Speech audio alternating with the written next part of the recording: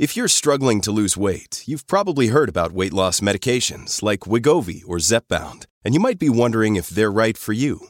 Meet PlushCare, a leading telehealth provider with doctors who are there for you day and night to partner with you in your weight loss journey. If you qualify, they can safely prescribe you medication from the comfort of your own home. To get started, visit plushcare.com/weightloss. That's plushcare.com/weightloss. plushcare.com/weightloss. Look, Bumble knows you're exhausted by dating. All the must not take yourself too seriously and 6'1" since that matters. And what do I even say other than hey? Well, that's why they're introducing an all-new Bumble with exciting features to make compatibility easier, starting the chat better, and dating safer. They've changed, so you don't have to. Download the new Bumble now. Welcome to the New Books Network. Hello, and welcome to New Books and Religion on the New Books Network. My name is Diana Dehanova, and I will be your host today. I'm speaking today with Thomas Arentzen, Ashley Purpura, and Aristotle Papanicolaou, who are the editors of Orthodox Tradition and Human Sexuality, which was published in 2022 by Fordham Press. Dr. Thomas Arentzen is a researcher in the Department of Linguistics and Philology at the University of Uppsala. Dr. Ashley Purpura is the director of the Women's Gender and Sexuality Studies program and associate professor of religious studies at Purdue University. And Dr. Aristotle Papanicolaou is professor of theology and Archbishop Demetrius Chair in Orthodox Theology and Culture and co-director of the Orthodox Christian Studies Center at Fordham University. I'd like to welcome you all to the program and thank you so much for joining me today. Thank you so much for having us. Thank you. To start our conversation, could you please talk a little bit about kind of your respective research backgrounds and how this book came together, how you came to work together? Maybe I should go first. This is Aristotle. My own research background is Orthodox Christianity generally. I know a lot about Christianity, but and specifically, what we call in the field Orthodox systematic theology. And the way this came together is the Orthodox Church is the Orthodox world is a small world, and it's usually scholars get to know each other. So we found our way of getting to know each other. I mean, Ashley came to Fordham University to study as a PhD, and Thomas and I connected together with Ashley through something called the Oslo Coalition on Freedom of Religion and/or Belief. I think it's and/or they used to be called that. It's the Oslo Coalition on the Freedom of Religion or Belief. I think now that's the official title, which is housed in the law school of the University of Norway, University of Oslo, that is, and they facilitate conversations in religious traditions on very difficult topics, and they do projects with Islam and they do projects with Orthodoxy, and it was through them that we thought that we should do a 3-year seminar on this topic, which is somewhat controversial in Orthodox Christianity on sexuality.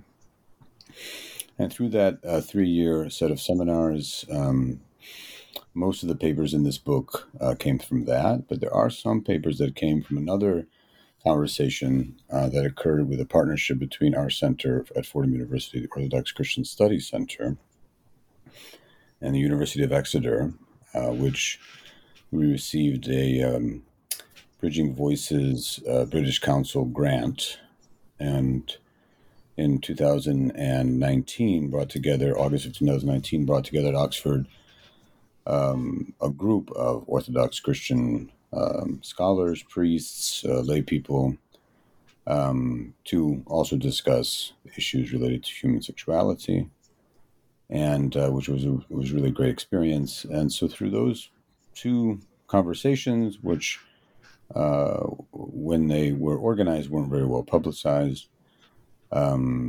these papers emerged, and this book emerged, which I think is honestly the best book on the topic in terms of Orthodox Christianity, and quite a unique product, I would say, in the history of Orthodox Christianity. Does anybody else want to add anything to that one?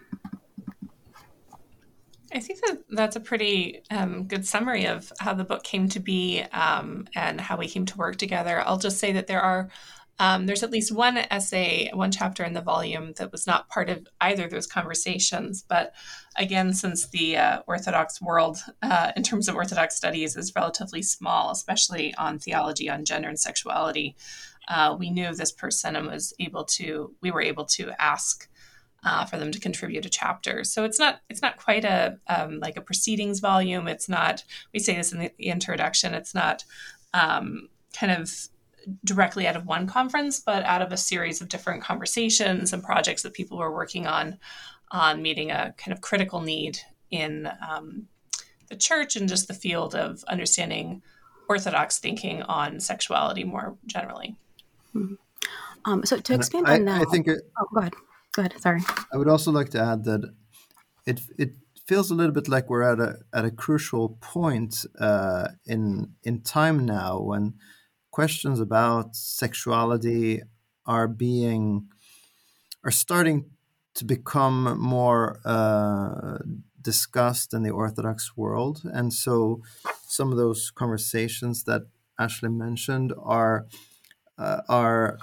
sort of happening in various places at the same time, and so this book, in a way, tries to pull out some of the energy from all those conversations that have been going on, and since this topic is so in a way new, at least as a topic for open conversation, the book also is in a way it reflects this sort of newness, and it's in a way a book that tries to find its way, or I mean to sort of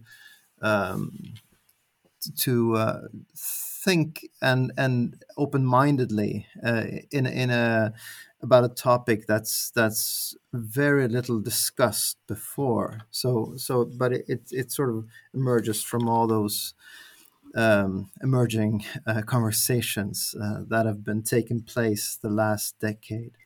Mm-hmm. I'm coming from a perspective, I'm in Slavic studies, but I study Russian Orthodoxy. And this is certainly, it was very exciting for me to see this edited volume, because there's certainly so many conversations that I just haven't seen, and especially all in one place on these topics. But I was hoping one or more of you could talk a little bit more about kind of what is the existing body of research in Orthodox Christianity on sexuality, both from kind of a theology perspective and a religious studies perspective. Well, I think there's various forms of literature, but very limited. There's a certain amount of sort of apologetic or pastoral theology that is aimed at trying to explain why we need to be conservative about sexuality in general. So it's kind of a how to defend certain doctrines, and then there's a certain amount of historical studies that studies Russia or Byzantium or late antiquity and sort of the sexuality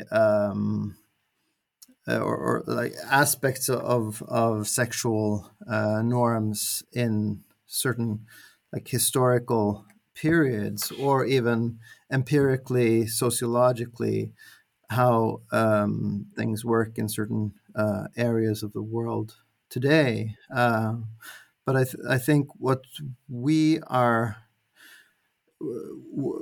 trying to do is also then to pull this into a conversation that has a broader theological foundation, and that's really not something that, as far as I know, anyone has really done yet. I mean, it's I think is really the first book that tries to pull this into a more coherent or sort of organized theological framework.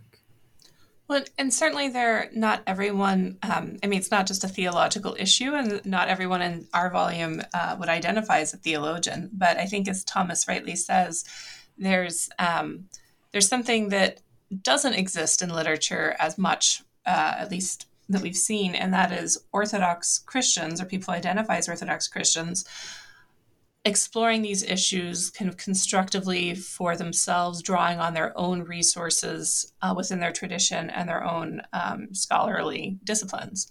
So even though we have, historically studies about sexuality and kind of late antiquity, or the patristic period, we don't then necessarily have those same scholars talking about, okay, what do those sources mean for people who still value that historical tradition in their current present day religious practices and ways of thinking. And so I think that's something where we're kind of bridging and emerging as something different, trying to cover that gap a little bit of maybe this interdisciplinary but still Orthodox studies type volume that is very theologically minded, trying to address an issue and an area of concern for people's lives that's not necessarily well covered or well resourced in pastoral theology and kind of what the church says. And we see all different types of responses and very politicized too.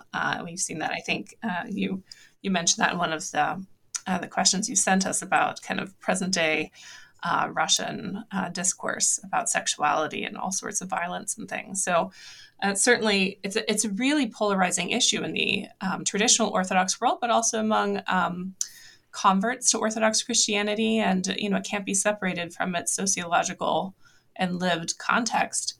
But yet, as Thomas and I point out in the introduction, sexuality is not something new. Even though the words and ways we understand it might be, it's not something that just emerges in the contemporary period. So I think you kind of touched on this already, but in the introduction, you state that the book approaches sexual issues from a listening position. So could you talk a little bit more about what that means and how the contributions reflect that?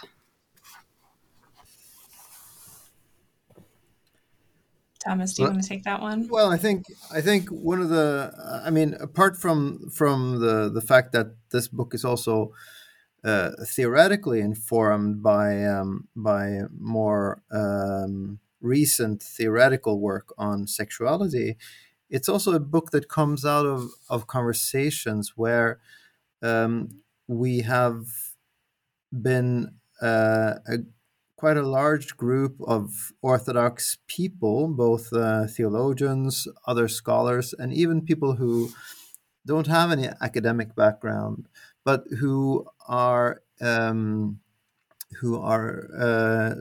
some way or another engaged in questions of sexuality, or who have some kind of personal relationship to those questions, or who perhaps work professionally with questions of sexuality, so that we have really attempted to listen to various people, also priests, who hear confessions and try to give people advice in their lives. And so the ambition has been to first of all listen and be part of a conversation, hear how people are experiencing their lives as sexual human beings, and then after that try to think about what this all means, because there's a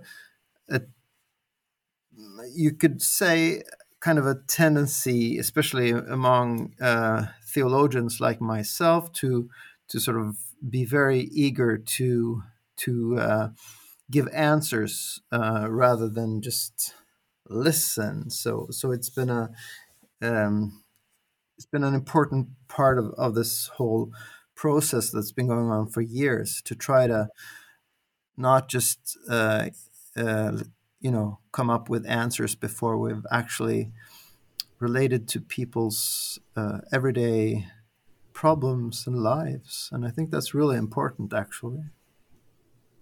I would just add that as part of that listening, it also included people that maybe due to their sexual identity have been excluded from the Orthodox Church, and has tried to at least include them in the conversation and hear their perspectives, because we're trying to do something that, as Thomas said, is not just reactionary or apologetic or defending some sort of conservative position, but open up some new ways of thinking and addressing issues and questions of sexuality, not just homosexuality either, but sexual diversity and what sexuality means in the Christian life more broadly. So it's very important to see, particularly those who've been excluded or marginalized, as still part of the church, as people who can be Orthodox and can identify as part of the LGBTQ plus community. So this is something that's not accepted in a lot of contexts or settings. They're seen as mutually exclusive, but we know that's not the case by listening and talking with people, that these identities overlap, and the church has not sufficiently found a way or to address and relate and respond to them and to these questions.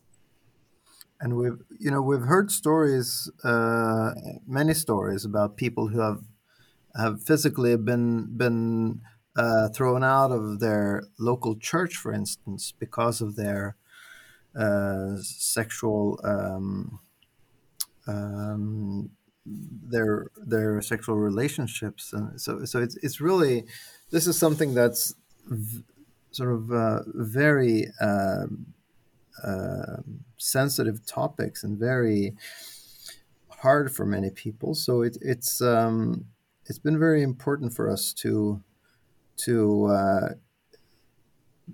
based on some of these experiences that we know about, take this seriously, and because like the church has not really responded to such issues in a decent way, I think so. Mm-hmm. So my next question, this is a very broad one. I know this is difficult to answer concisely because I've tried. But for those listeners who might not be very familiar with Orthodox theology, or kind of how the Orthodox Church operates, could you talk a little bit about some of the basic traditional teachings around sexuality and the human body, and perhaps some of the ways they might be distinctive from Western Catholic and Protestant teachings? I could take a stab at that one. Well, I think that's the thing that we're trying to actually discover, I think, in a much more rich and nuanced way, to be honest with you, because I don't mean to duck the question. I think there are always a lot of theological trajectories within various religious traditions, including Christianity. I mean, even you could say that the various Christian denominations have themselves different theological trajectories, but even within those trajectories, like within Lutheranism, within Catholicism, within Orthodoxy. And sometimes I think, depending on the particular moment of time, one way of thinking about Orthodoxy or any particular form of Christianity gets a little bit hardened. And I think we're in a moment where some are projecting one particular strand of thinking within Orthodox Christianity. And that involves multiple layers. And one of those layers, I think, has to do with not simply how people think about sexuality and the body, but also what can or can't be talked about within the tradition. And so the book itself, I think, not only excavates different trajectories, different resources, things that we haven't thought about, it also, it's also making a statement that this is something that the tradition allows us to to speak about, and we're still kind of a coherent tradition. I mean, just to give an example, I mean, this may be a little bit extreme to say, but a tradition has to stand on something, and it's difficult for someone to say, again, this is a bit extreme. It's difficult for someone to say that they're a Christian and think that, Jesus isn't very important. So in terms of Orthodox Christianity, there's a lot of constitutive parts, and there are certain non-negotiable parts. And I think that's really at the heart of the debate. What is it that we should say? What is it that the tradition should say about sexuality and the body? And especially in light of the Orthodox notion that all Orthodox really accept, is that the plan of creation was for what we call deification. I mean, how does that make a difference in terms of how we think about these things? So I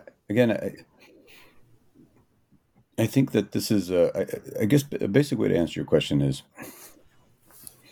when it comes to issues of gender and sexuality and the body, I think we're living in a moment that certain questions are allowed to be asked that were never asked in the past, and didn't even form a certain kind of frame of, it wasn't even within the frame of, it wasn't even within the horizon of possibility, let's say. And, we're somewhat called to answer these kinds of questions in many ways, just like the first early Christian followers were declaring Jesus, the crucified one, to be the Savior.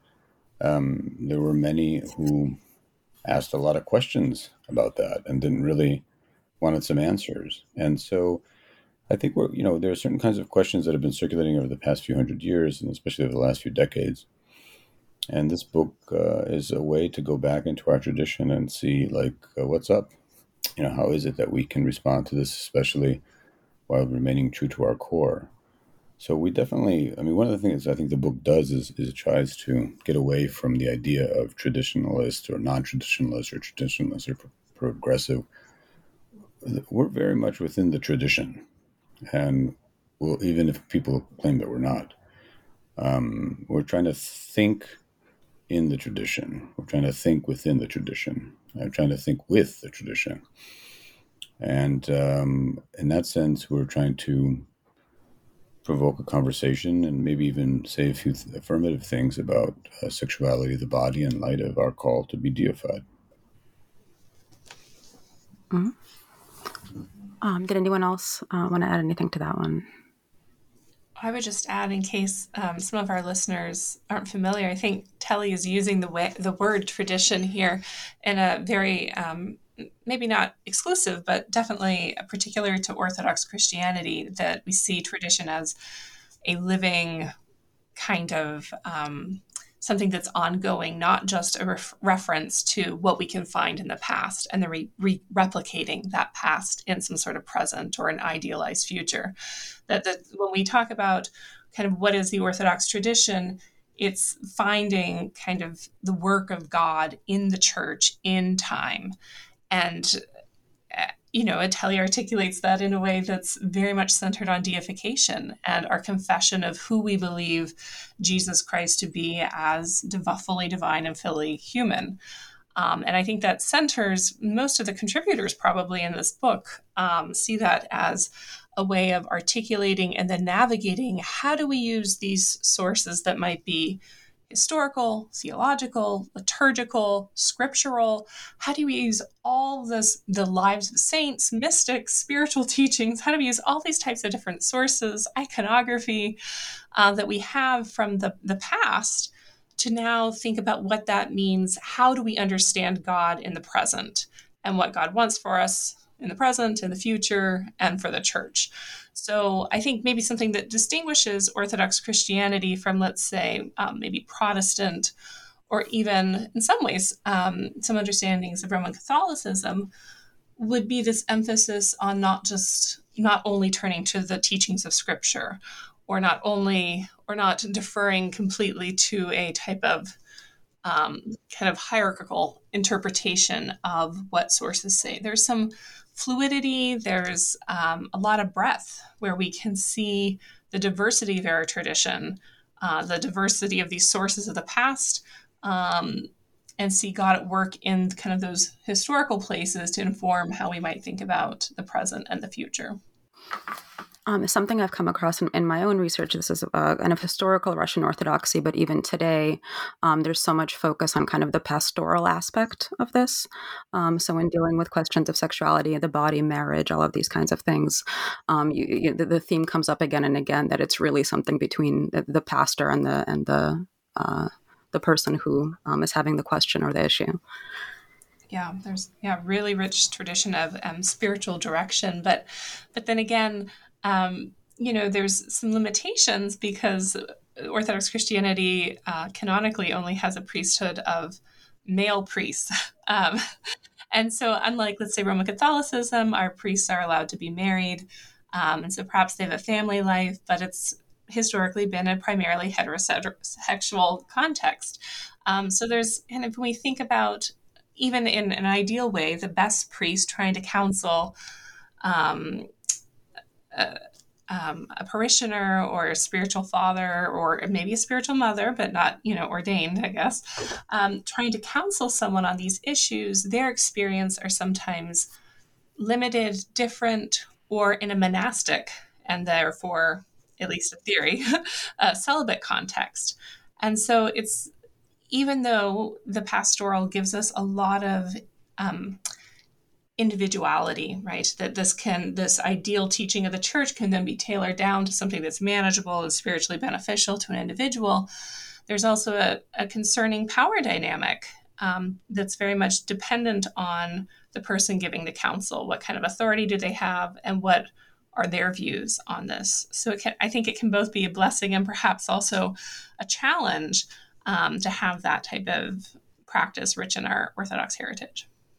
And in relation to what Ashley is saying, one of the challenges or ambitions for us with the book, I think, is to bring some of these conversations out in the open, because it's really a conversation that has not happened openly hardly at all, but mostly in those kinds of one-to-one conversations, which are obviously very useful in certain senses, but then also we need also to have a more sort of overarching conversation in a broader theological or scholarly context where we could discuss the principle of this in a more nuanced sense. So the book, in a way, is a first attempt to create an open arena for this kind of conversation in the public space. And I would say that I do think, I don't think anybody's under the illusion that what's called church teaching, and I think the way the Orthodox articulate church teaching is also different from, especially the Roman Catholic sense, in terms of an official magisterium, and even various forms of Protestant denominations. I mean, recently now we're all hearing about the Southern Baptist Convention, now an official convention, trying to decide or come to a decision of no longer allowing female pastors. We our history is a little bit more complex in that regard, and a lot of it has to do with the fact that most of the Orthodox Church was under the Ottoman Empire after the Byzantine Empire collapsed for at least 400 to 500 years, and also much of the Orthodox world was under the communists for decades. So there's the whole idea of what is teaching. And there isn't really no denying that, obviously, for centuries, it was thought that certain ways of thinking about gender and human sexuality were somewhat reified within the broader church, both in practice and in thought. But I think there are people within the church now that aren't necessarily expecting the institutional church to issue proclamations of change, but really wanting their communities to listen, as it says in the introduction, just to really listen, to hear different experiences, different ways of thinking, even articulate different what they think should be different values. I mean, I was recently reached out by someone who basically said, within their own Orthodox parish, they were told that because of their values that they don't belong within the Orthodox Church. And then this person switched to another parish and, basically said that things went from bad to worse, and was really looking for a community of Orthodox Christians that also somewhat, where their values somewhat align with theirs, and they don't realize, or they're not made to feel that they're outside of the church. And of course I sent, there's many different kinds of resources. I think our center is one, this book is one. There's a wonderful organization called Axia, a network of Orthodox women. And there's a St. Phoebe Center for the ordination of deaconesses, and other places where that kind of community, I think, exists. So I think one of the values of this book is that it signals to people that there are people willing to listen and willing to take a stand, that this is a conversation that should and could be had. And I hope it accomplishes that. To kind of expand more on this question of the discussion around the diversity of human sexuality, how much diversity of thought is there among clergy and church leaders around this topic?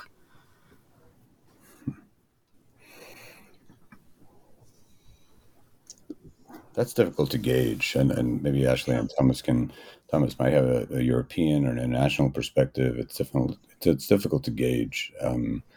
I think even for clergy, I think there might be people who I know for a fact that there are priests who want to have a different stance, but then it's difficult for them to navigate the various complexities of that.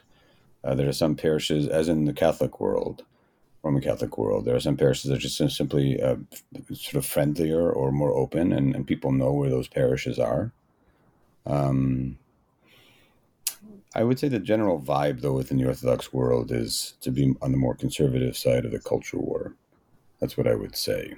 Definitely institutionally, those seem to see the messages, with the exception of, let's say, the Greek Orthodox diocese, or the situation in Finland, where the Orthodox is a small minority, but it's still a present one. And we have the forward from the former Metropolitan of Helsinki there. So it's difficult to gauge. I think the vibe is a little bit more on the conservative side of the cultural wars, but I do think there are many who would like to see a different kind of conversation happen. But it's difficult for them to navigate how to move in that direction. Yeah, I would agree with Telly that it's very hard to navigate, how to kind of assess that. But I would think, for at least at the parish level, for many priests, it's maybe a more immediate concern, because they encounter people who disclose these things, talk about their maybe struggle or their identity, and they don't always have clear instructions on how to proceed. So, or what kind of guidance to give. So it is kind of, some churches are maybe more open, more accepting. Some, maybe the parish itself isn't, but the priest is. There's I think a whole range of ways that this has been handled somewhat pastorally, which can both, allow for greater latitude, but then also can cause whole parishes or whole sections of, the country or whole diocese to be kind of closed off and less accepting. So there's, I think among the laity, we see that also reflected, that there's people are this is very personal. It's very sensitive. It's very close to their identities, their families, their friends themselves. And so there's just, it's very polarizing, and there is diversity around it, but perhaps it's not open, right? So there's not as much capacity within the Orthodox Church, at least before these conversations and this book took place, to really say, we reject the assertion there's only one way to view sexuality within Orthodox Christianity. And I think one of the things this book does is takes a stand and says, look, tradition doesn't have a uniform singular view of addressing this. If anything, it has not addressed it at all or intentionally in ways that we can just regurgitate in the present. So there's still, I think, as Tally mentioned, there's room to develop new thinking around these issues and hopefully do so in a more inclusive and compassionate way. And just to add to that, I mean, we have had a number of priests and other clergy who have, in various ways, come to us and thanked us for this book, because they have felt that it's been so important that finally someone is speaking publicly about some of these issues. So I think there's really a great number of clergy who feel that it's a challenge not to be able to speak publicly about these issues, but it's something that's so controversial that it's really hard for people to talk about. And we've had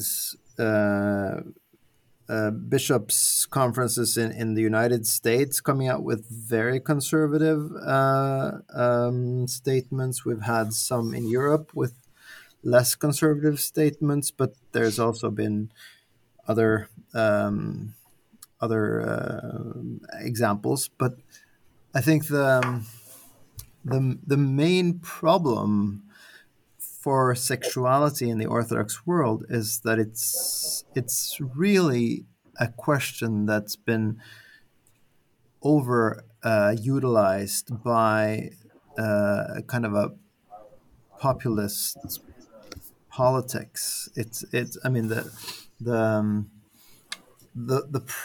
questions around pride parades and how these are received is so it's so polarizing, and it's such a symbolic thing that you don't really, for certain people, you don't really need it. It doesn't really matter what you believe regarding God or Christ or the Theotokos or something like that, but whether you are for or against pride parades is the sort of the one question that really puts you on the right or the left side, or the right or the wrong side rather. So it's a question that's really been sort of hijacked by a certain politicizing discourse, and that's not very helpful for all those people who include or all of us who are somehow sexual human beings. I think we have an interview on this network with Sarah Riccardi-Swartz, who does some really fascinating research on how American converts to Orthodoxy, this kind of conversion has been used more as a sort of signal of identity politics in this conservative direction. So I'd like to go back for a minute to this really fascinating foreword to the edited volume by the Metropolitan of Helsinki about the response of the Orthodox Church of Finland to the legalization of same-sex civil marriages. And he talks about how while the church couldn't celebrate the sacrament of marriage for same-sex couples, they do now offer something called the ceremony of house blessing, which is an example of kind of some possibility for flexibility in the church's relationship to sexual diversity. So has there been much response to this from other Orthodox churches? Are there any other Orthodox churches that have done anything similar? I think this is an example of one of those kind of pastoral accommodations of using using a rite that's primarily about kind of blessing homes, and including in which when a priest comes to bless somebody's house or a business, they also bless all the people and the family there as well. And so it's a blessing of that whole kind of that unit. And so it makes sense that you'd bless the space and not bless the people, right? This is kind of a way of extending that, but also using resources within the tradition to do something new. To my knowledge, it has not been like picked up and carried as a widespread kind of adaptation or accommodation of some sort of way to bless same-sex couples.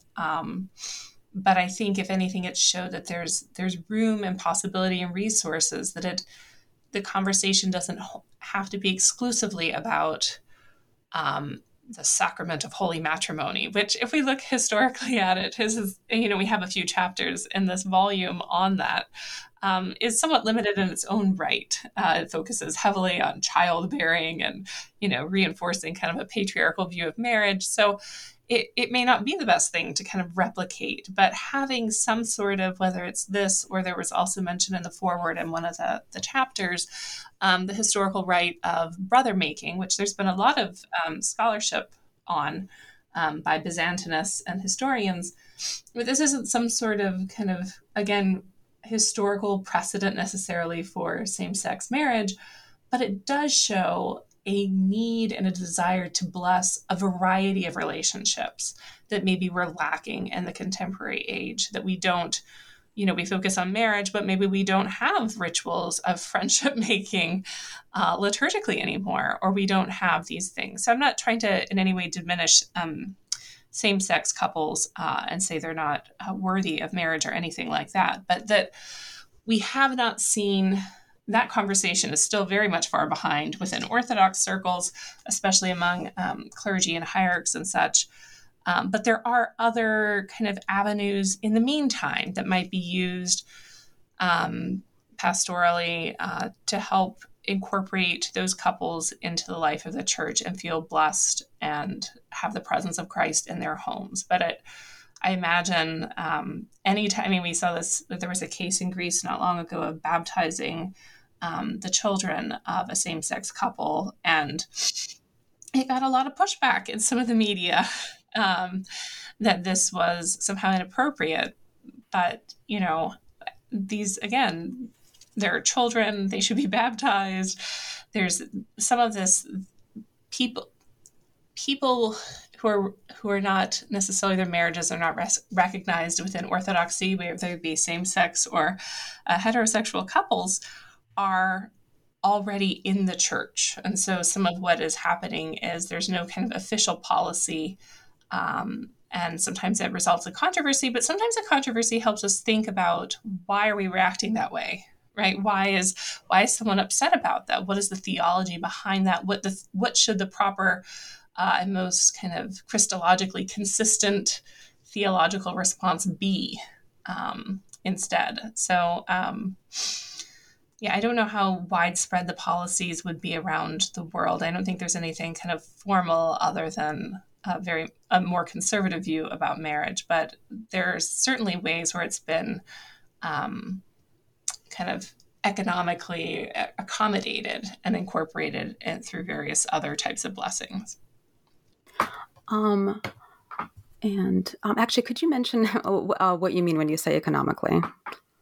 Oh, so within Orthodox kind of canon law, there's these two terms that we sometimes use about the strict sense of the rule or the strict sense of the teaching from the Orthodox canonical tradition of teachings, kind of rules or laws that govern religious and pastoral life. And then, as you mentioned earlier, and most of this is mediated through pastoral counsel, through people talking with their priests or their bishops or some sort of spiritual advisor. And so there's this kind of rule, and then there's the economia, the I don't want to say the watering down, but the adaptation of that rule to the particular spiritual circumstances of the individual.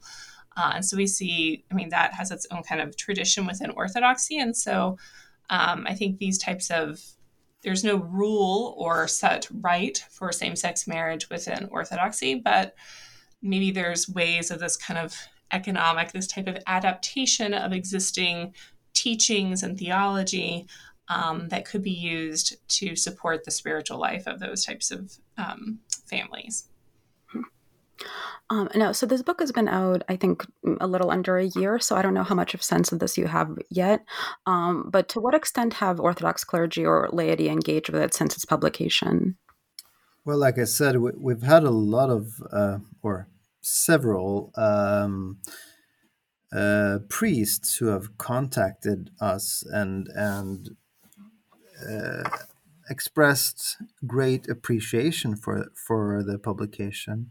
I've also received similar things from a lady who have been very appreciative of the publication, and we've also made a kind of a popular guide, like a study guide, that's been published as a kind of a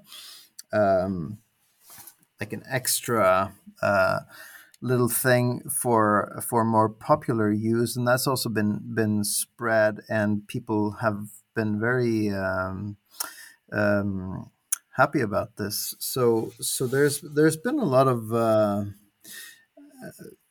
as I see it, at least, surprisingly much positive feedback from people from various parts of the world. I've also had responses from, or like private messages from people who are not so thrilled about the book. So it is a very controversial thing, and certainly some people would like us not to have published this book at all. But I've found it extremely encouraging that so many priests and also people who like gay people, for instance, who have been very encouraging and thought that it was a very important volume. So Yeah, I think it's difficult to. I do think it's difficult to gauge again. I've also heard people engaging it and being, very, very pleased. The study guide is not as well known, I think, yet, and it'll be interesting to see how it's appropriated. There is one Orthodox priest who is particularly active on this issue, and when the study guide was sent to him, he basically said that it almost brought him to tears because it is more accessible, and obviously something much more positive than anything that's actually been talked about or received or so. Yeah, it's again, it's just difficult.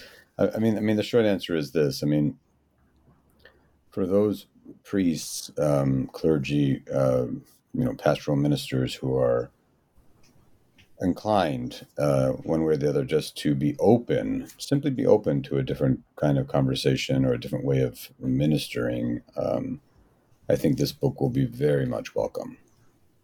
For those who see it as part of a red line issue that ultimately is part of the culture wars and sort of the Orthodox identity lives or dies on a particular articulation on this issue, then, this book will, and the study guide itself will be criticized, ignored, or, condemned. So I think my last question we kind of mostly touched upon, but is there anything anyone would like to add kind of on the topic of where this conversation might go in coming years and how current events might influence it?